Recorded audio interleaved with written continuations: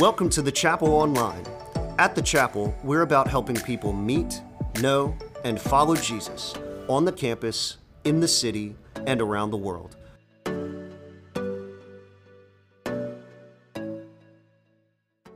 Well, thank you so much for joining us this morning. My name is Andrew Reilly. I'm the college pastor here at the Chapel. And just want to continue the celebration with you guys. This past Sunday night, we got to celebrate 13 students share their testimonies and then be baptized that night, which was just incredible. And God continues to do incredible things. And just, this whole week of celebration and today of celebration, it's kind of interesting because we're going to be in Romans chapter 8. And today, it's going to be, a much heavier topic. We're going to be talking about a lot of pain and suffering here today, this morning. And so I kind of want to start off going and actually doing what Romans chapter 8, verses 18 through 25 says to do. And we're going to go through a little exercise in just a moment. But what I want to do is I kind of want to show what our future, for those of us that are in Christ, that are children of God, what that looks like. You see, leading up to this point in Romans chapter 8, it talks about what it looks like to be led and filled with the Spirit, what it means to be a child of God. And then this really weird thing happens where he starts to talk about suffering. And what he's trying to do is give us a proper understanding of what suffering actually is, so we can have a good biblical understanding. Because let's be honest, in America, there is no place in our minds for pain and suffering. There's just not. We don't understand pain and suffering like the rest of the world understands pain and suffering. We see it differently. We always try to avoid it. We always try to ignore it. We try to get rid of it. We think that if we are going through something hard, some type of hardship, we either think that God doesn't love us or he's not powerful enough to do something about it. And so then we think that he's mad at us, and then we get mad at him, and it's this perpetual cycle because we just don't have a proper understanding of what it is. And what I believe in Romans 8, what Paul is trying to get across here is how to think about pain and suffering here on this earth. And it's different than what we think it is. And so what I want to do is I want to start with what he says to do in verse 18. And so I'm going to ask you guys in just a second to close your eyes, and I want to walk through a few things of what the future glory, as he says, heaven, or our inheritance as children of God, what it's going to look like. And so I'm going to walk through a few things that are going to be absent, and then I'm going to end with the most beautiful thing that's there, which is God. And the reason we look forward to heaven, there's a lot of reasons we look forward to heaven, but the most important thing is that is where we have an unfiltered presence of God. And so would you close your eyes just for a second? You're not allowed to fall asleep. If they start snoring, please hit them. But let's imagine what heaven's going to look like. Let's look at what the new heaven, the new earth is going to be like. I want you to imagine what the city will look like. Golden streets, precious jewels, beautiful colors. There are no dark street corners or bad parts of the city riddled with crime that you have to avoid. No more pepper spray on your keychain. No reason to conceal carry. No crooked politicians or political divide. No cops waiting around the corner to catch you speeding. No active shooter drills in schools. No more Amber Alerts. No more home security systems. Now, I want you to imagine what a suffering-free life will look like. No reason to cry anymore. No reason to mourn or lament. No more achy joints, back pain, arthritis, or stubbed toes. No pain that wakes you up in the middle of the night. No more sickness like cancer that ravages a body. No more anxiety or depression that keeps you up at night and then keeps you laying in your bed the next morning. No more suicidal thoughts and joyless days. I want you to imagine a worry-free life. Not having to worry about your kids looking both ways across the street or whether or not they're going to make the right decision in life. Not having to worry about finances, the next raise, or the next promotion. Not having to worry about providing for your family, retirement, or the stock market. Not having to worry about war or political unrest, both here or abroad. Not having to worry about the next worldwide pandemic. Not having to worry about keeping up with social media. Not worrying about if anyone actually cares for you or loves you. Not worrying about being left out by others. I want you to imagine a life in which there is no death that precedes it. No suicide, no abortion, no death penalty, no mass shootings, no senseless acts of violence, no genocide. I want you to imagine a life with no sin and temptation. No reason to lie, no reason to cheat, no reason to steal, no envy or jealousy of a neighbor or a friend, no slander or gossip about you or something that comes out of you, no pornography or lust, no hatred, no angry bursts at your children, no laziness or procrastination of your responsibilities, no greed or love of money. Now, most importantly, I want you to imagine being in the unfiltered presence of God. His majesty unhindered, his holiness on full display. His character is the measuring stick of everything that is considered good. His character is, by definition, love. His character is the fulfillment of peace. He is the greatest possible thing or being that could ever exist. He is the one who created music, dancing, food, sex, sports, art, nature, and entertainment. And he is far greater than any of his creations. You can open your eyes. How awesome will that be? How sweet does that place sound? That sounds incredible. And for many of you, what you're feeling right now is what God wants you to experience. He wants you to find hope in that day coming. He wants you to have a clear perspective of what this life is and what the next life is. And then he tells us how to do that in Romans chapter 8. So we're going to start in verse 18. And this is what he says. I consider that our present sufferings are not worth comparing with the glory that will be revealed in us. That is called the future glory that God has for us as his children. The future glory. Our present sufferings are not worth comparing with the glory that will be revealed in us, for the creation waits in eager expectation for the children of God to be revealed. Focusing and knowing our future glory gives hope in a few categories that we're going to talk about today. The first one is this from these verses. Our future glory brings hope in our present suffering. Our future glory, what God has for us in the future, new heaven, new earth, as his children in his presence, gives us hope in our present suffering. Now, I need to go ahead and say what he's not saying here. This is just as important, right? Because I think in the church, when we hear about hope, when we hear about joy, when we hear about think of heaven, we think that we're not allowed to experience any other emotion besides joy. And to show any other emotion as a Christian would be wrong, and that's incorrect. Here's what it's saying. It's not saying to pretend like your hardships don't exist and put on a happy face. It's not saying sweep your pain under the rug and just grit it out. It's not saying that it's a sin if your hope for the future doesn't free you from all your suffering on this planet. It's not saying that meditating on heaven is a magic pill that fixes all your problems. The purpose of this passage to show you that the glory that's going to be revealed in us, when our future hope in heaven with God is going to be so magnificent that trying to compare it to something else will be futile, it will be pointless. Looking back on this life of pain and suffering will be so minuscule that it is not worth comparing. There's a few other random things I thought of, not worth comparing. The 2019 LSU football team and the 1992 LSU football team. If you know, you know. Not worth it. Nobody's doing that. If you look at my driving versus Jeff Gordon's driving, nobody's doing that. I am not worthy.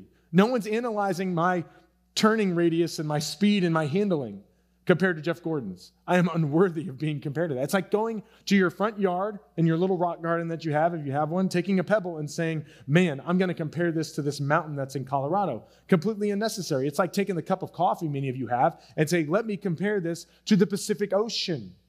It's not worthy to be compared of something that is so magnificent. You don't want to look at your bank account and analyze it and put it next to Elon Musk's. No one's doing that. Could you do it? You sure could. But it's not worthy of it. And it pales in comparison.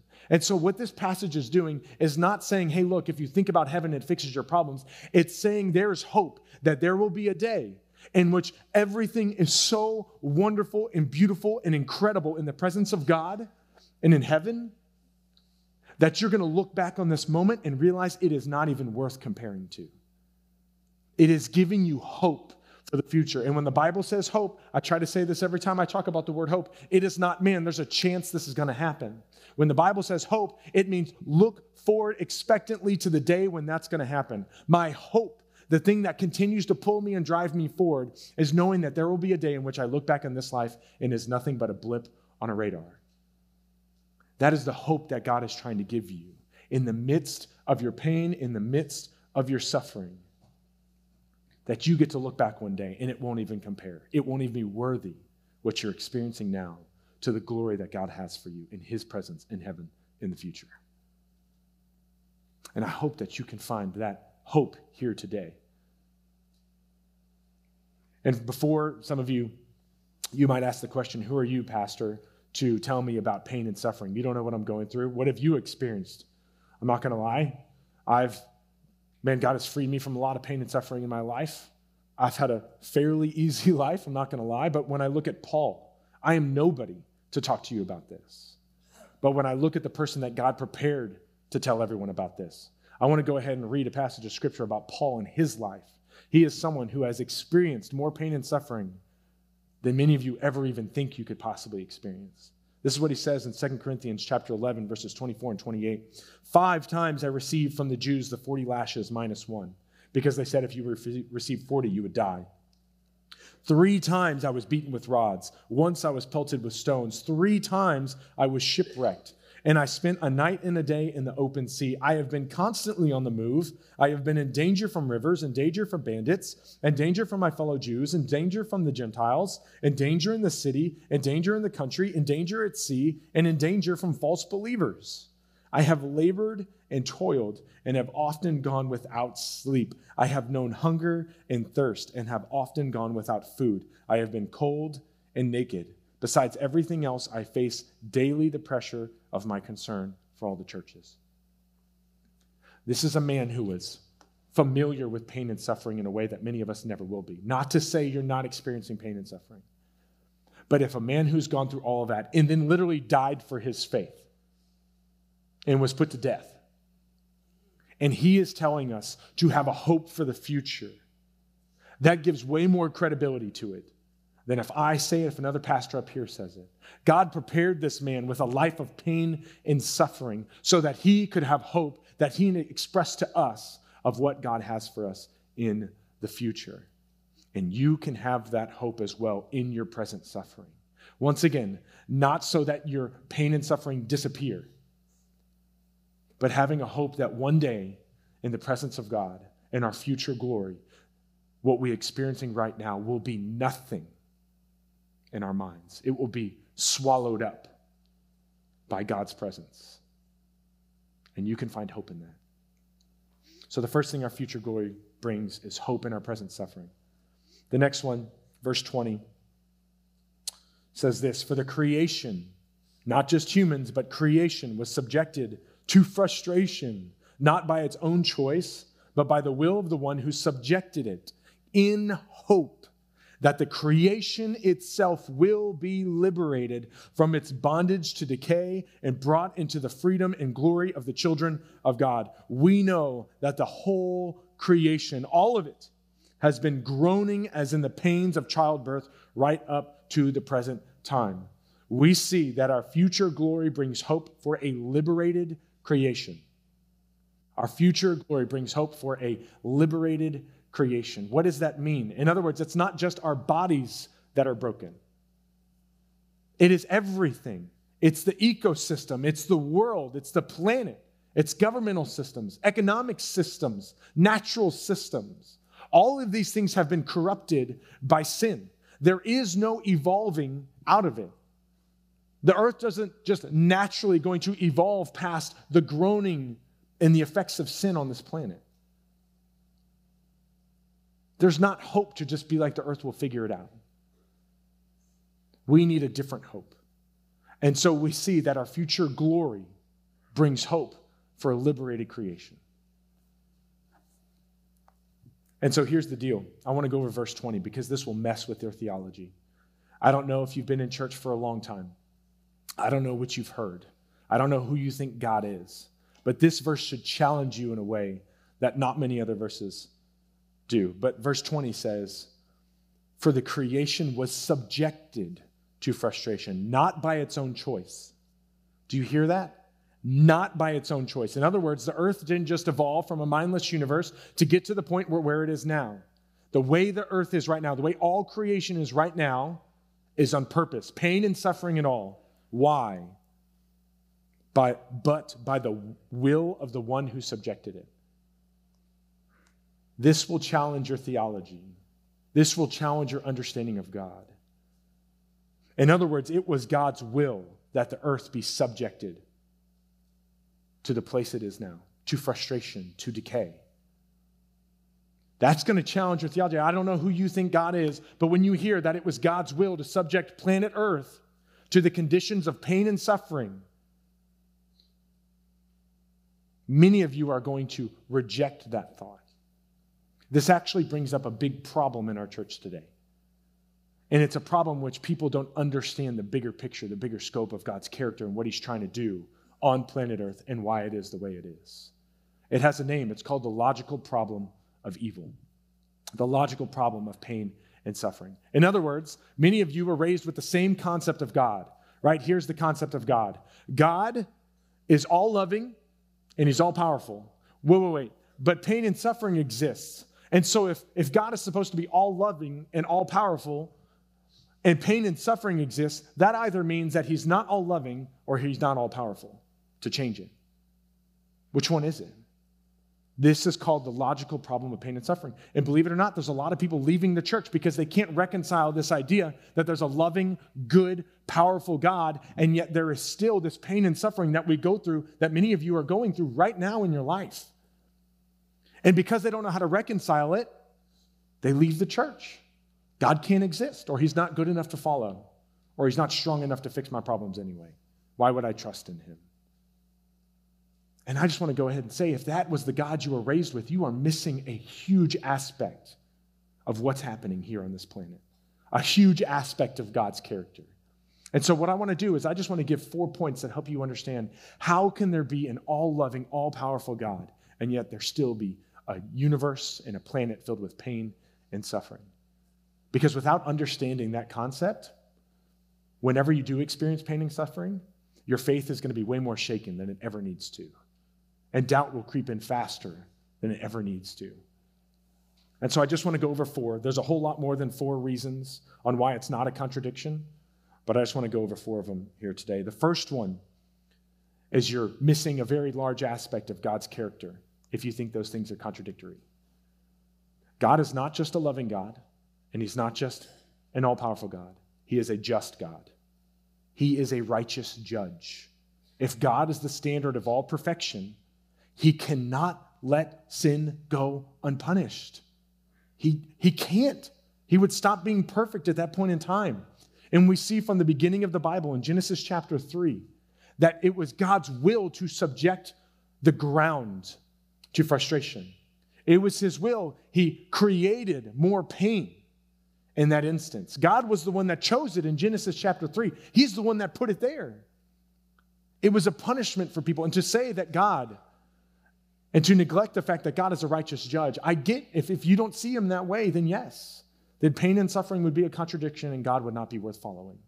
But if he is a righteous judge and we turned our back on God, then he has the right to introduce discipline that causes hardship. He has the right to do that.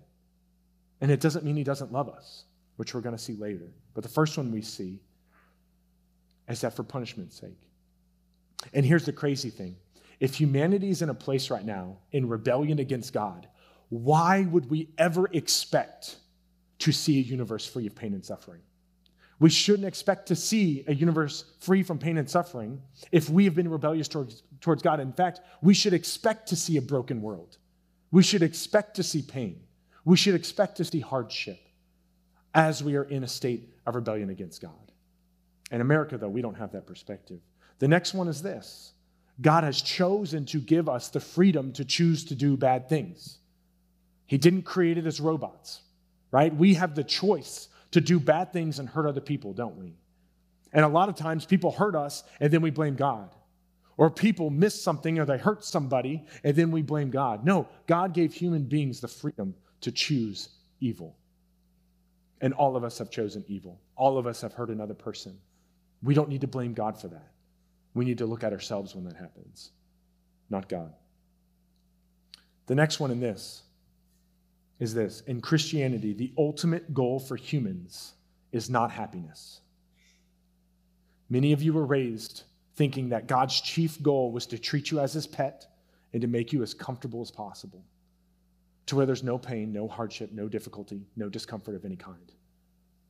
But the Bible doesn't say God's chief goal in our lives is to make us happy. It says that God's chief goal for us is to know him, to enjoy him forever, and to worship him in perfect union for the rest of eternity.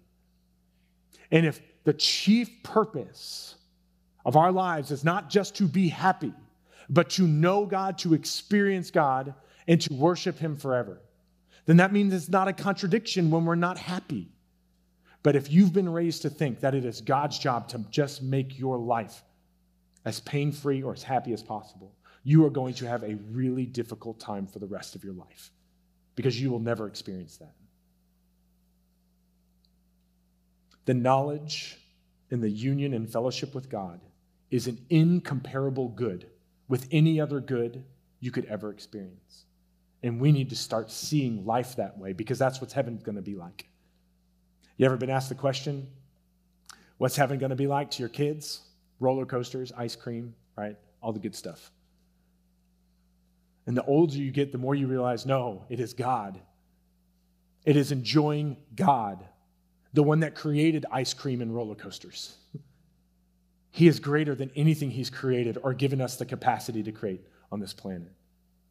But our chief goal is not to be happy. It is to know that person, the God of the universe. And the last one is this: why it's not a contradiction for there to be a loving, powerful God who not only permits pain and suffering, but wills it. Often the countries with the worst suffering have the highest growth rates for Christianity. Why is that? The reason for this is because pain and suffering causes us to cry out to something bigger than us that can actually do something about our situation. Pain and suffering is what God uses to draw us back to him. Humanity has turned its back on God, and God, yes, uses pain and suffering for punishment and discipline, of course, but he also uses it and knows that it's something that causes people to reach back out to him. Every single baptism service we have had, somebody has put in their testimony, man, over COVID, I was faced to have to think about death and destruction.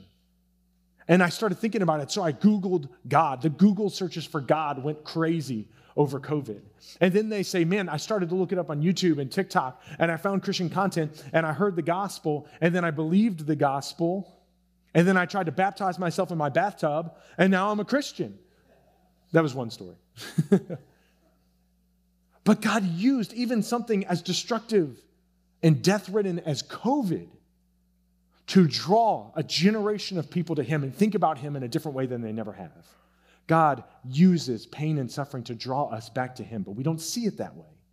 We've turned our back on God, which makes sense why pain and suffering exists. But now God uses it to bring us back to him. C.S. Lewis said this about pain and suffering: God whispers to us in our pleasures. He speaks in our consciences, but shouts in our pains. It is his megaphone to rouse a deaf world. We are a deaf world that thinks that everything should be hunky-dory and everything should be fine, even when we're in a state of fallenness with God. And God is shouting to us in our pain, would you cry out to me? And he will give you hope. He will give you hope for the future, that this isn't the way it's supposed to be. There's supposed to be something different. It's better, and there's a future hope that it will be that way. And so that's the logical problem of pain, evil, and suffering. And so that's the easy one, right? in my opinion, it's easy to be like, no, it's not a contradiction. Here's why. And to give you 20 reasons why it's not. Here's what that doesn't solve. It doesn't solve the emotional problem of pain and suffering. There is a logical problem of pain and suffering that I think is actually really easily talked about. It's the emotional problem that's much more difficult. What does it say in verse 22? It says, we know that the whole creation has been groaning. That's a state of mourning. It's a state of pain. It's been groaning, lamenting, as in the pains of childbirth, right up to the present time. Like if you've watched someone in labor, like it is a painful experience. Not to cause any fear, but that's the point he's trying to get across. It hurts. It's not easy. And he's saying that there's pain, there's emotional toil, there's physical toil right now in our current predicament. And a lot of times, like I already said, people think that the only emotion you're allowed to show in the church is joy.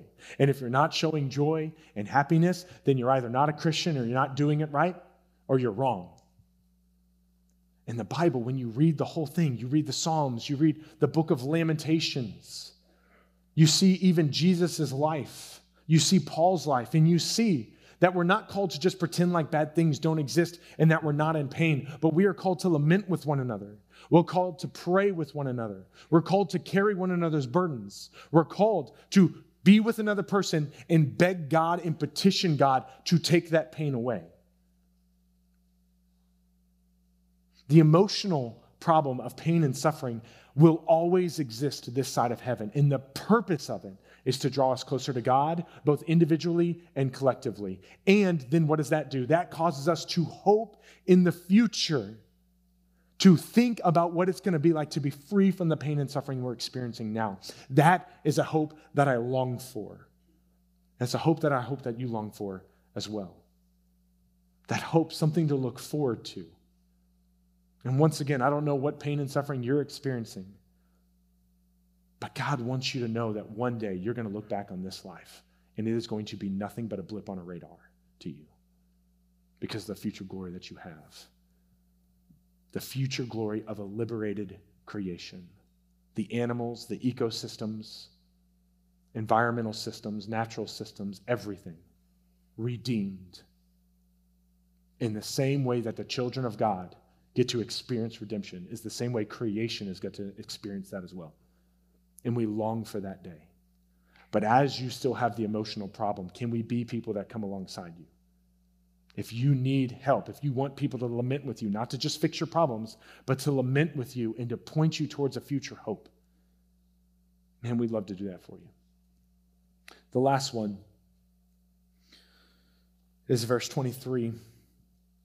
Not only so, but we ourselves who have the first fruits of the Spirit groan inwardly as we wait eagerly for our adoption to sonship, the redemption of our bodies. So in other words, it's not just creation that's groaning, it's we.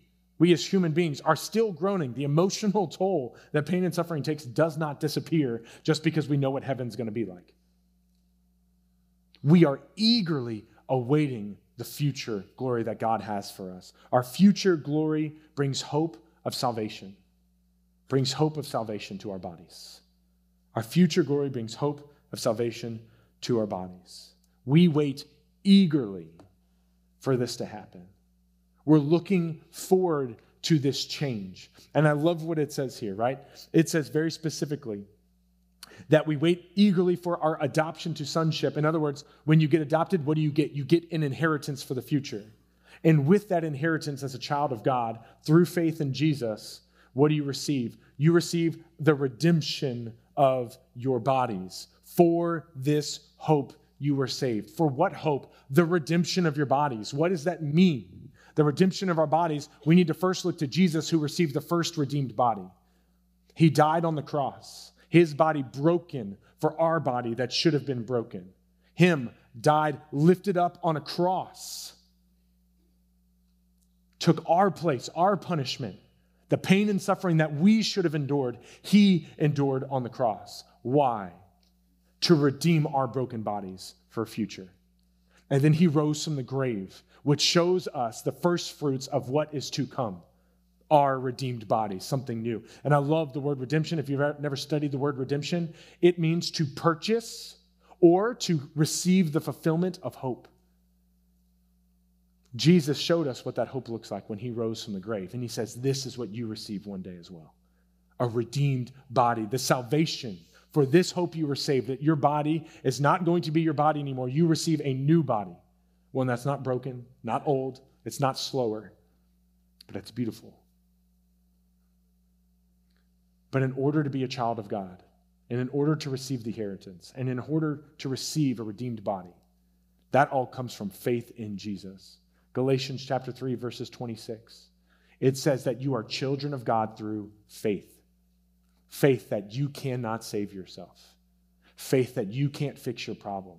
Faith that you can't solve the world's pain and suffering problem. But faith that Jesus started that and did that when he died on the cross, was buried, and then rose again. When you have faith that God is the one, that Jesus is the one that gives you hope because of what he did on the cross for you. When you have faith in that, it says you become a child of God at that point. And there are some of you where I want to invite you, today might be the day where you want that hope that we're talking about, the hope that we know one day we can look back on this life and say that pain, that suffering was nothing compared to the joy we have. Do you want that hope? The Bible says that you need to cry out to God. In Romans chapter 10, it says that if you cry out to God, he will always respond. He always answers those who cry out. You may need to cry out because of your pain and suffering.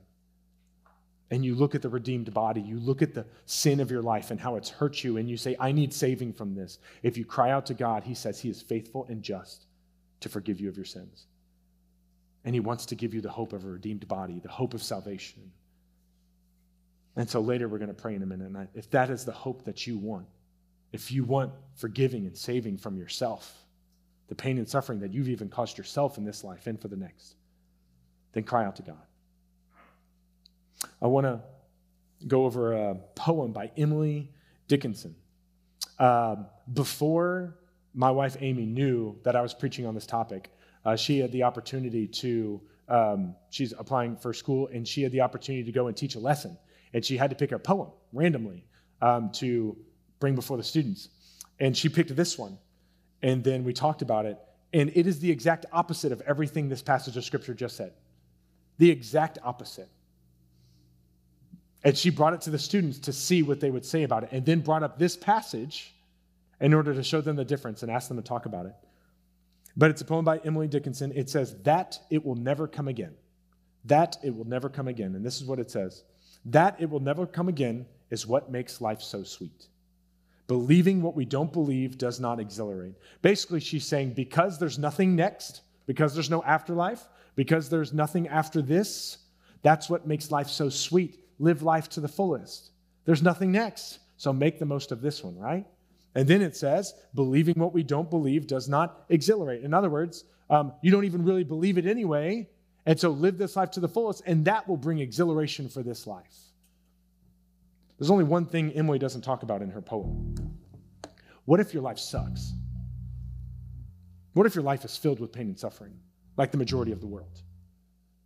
What if it's filled with hopelessness? What if it's filled with pain? What if it's filled with hardship and hunger and beatings and being the lowest in your country? That doesn't make this life sweet. That makes this life not worth living. And what God is trying to give us is say, hey, look, because this life is filled with pain and suffering, and you know there is a future glory waiting for you, do you know what that does for you in this life? It gives it purpose. In Emily's perspective, you just need to live this life up to the fullest because nothing matters. But man, if this life isn't worth living, that makes this life miserable. But when you know that there is something that is ahead of you, it gives hope and it brings meaning and purpose to this life. It brings meaning and purpose to pain and suffering. Next week, we're going to go over the next couple verses. And he says something awesome. He says that for God works out everything for the good of those who love him or are called according to his purpose. That means God takes all your pain, all your suffering, and he creates something good with it. It may not be good for you, but it's for the good of those who love him and are called according to his purpose. The pain and suffering that you experience in this life is not purposeless. If you look through the world through Emily's eyes, pain and suffering is meaningless. And it doesn't matter. There is no silver lining. But if you know that God can create all good things through your pain and suffering, he can create something incredible with your mess, then it gives all the pain and suffering you're experiencing right now, it brings purpose to it. And it makes this life worth living. I want to end with a quote from Zoe. She was one of the girls that was baptized this past Sunday night, and she experienced a lot of pain and suffering in her life. And this is what she said, just a couple of sentences. I want to get baptized because I finally understand what God's love means. So now at age 22, I declare that Jesus Christ is my Lord and Savior, and I accept the free gift of his death on the cross for my sins. His resurrection is the hope for me to continue my journey.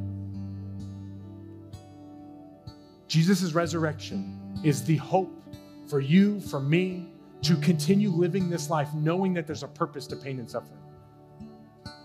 You take God out of the equation, there is no hope to continue this journey. It just is what it is. But if God exists, if Christianity is true, if Jesus really did die, rise from the grave, it means that whatever you're going through right now has a meaning for the good of either you or someone close to you, or maybe someone 1,000 years from now you don't even know. And God will redeem all of the terrible atrocities that have happened on this earth. Let me pray for us.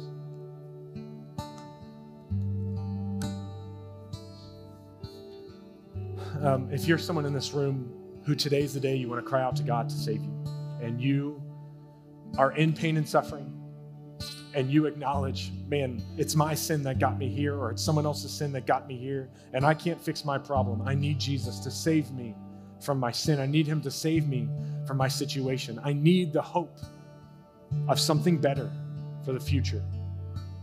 And you want to be with God, the greatest good of all time. Man, I invite you to cry out to him. I would love for you to pray with me. Say something like, God, I know that my sin separates me from you. I know that you are a righteous judge and I deserve death because of my sin, my evil, my rebellion against you. But God, I know that you sent your son, Jesus, to live a perfect life, for his body to be broken on my behalf, to redeem my broken body for your sake, for your glory. And so, God, I believe and I trust that Jesus paid my penalty, my debt was paid by him when he died on that cross. And then he rose from the grave, giving me hope for a future, giving me hope for a new body. I cry out to you to save me from my sin, and I confess that you are Lord of my life. Would you save me? And would you give me a hope for the future that I've never had before? For those of you in this room that are struggling and you have been, deep in pain and suffering and hardship for a long time, and it might have no end in sight in this life, I want to pray for you, God, for those people that are experiencing hardship that just won't end. God, would you give them hope? Would you give them joy in knowing that one day they will look back on this life and that it will pale in comparison to the glory of their future? That all the pain of this life will be completely swallowed up by your presence. Would you allow them to find hope in that, in the midst of their pain and suffering? God, for those of this room who, they're mad at you because of pain and suffering in their life. They're upset at you because they might have heard about your love, but they don't feel it. Lord, would you allow them to cry out to you in the same way that David cries out to you in the Psalms?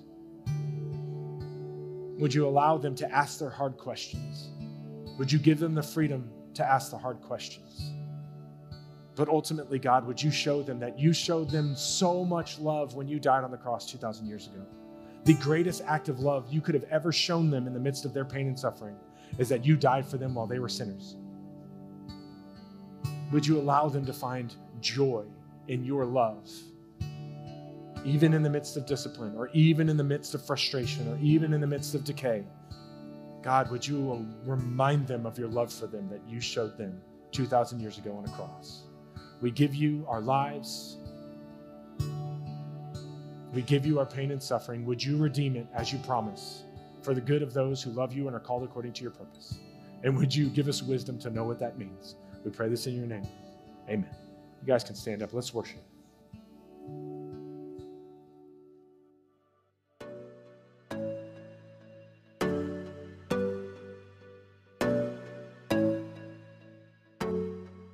Thanks for joining us.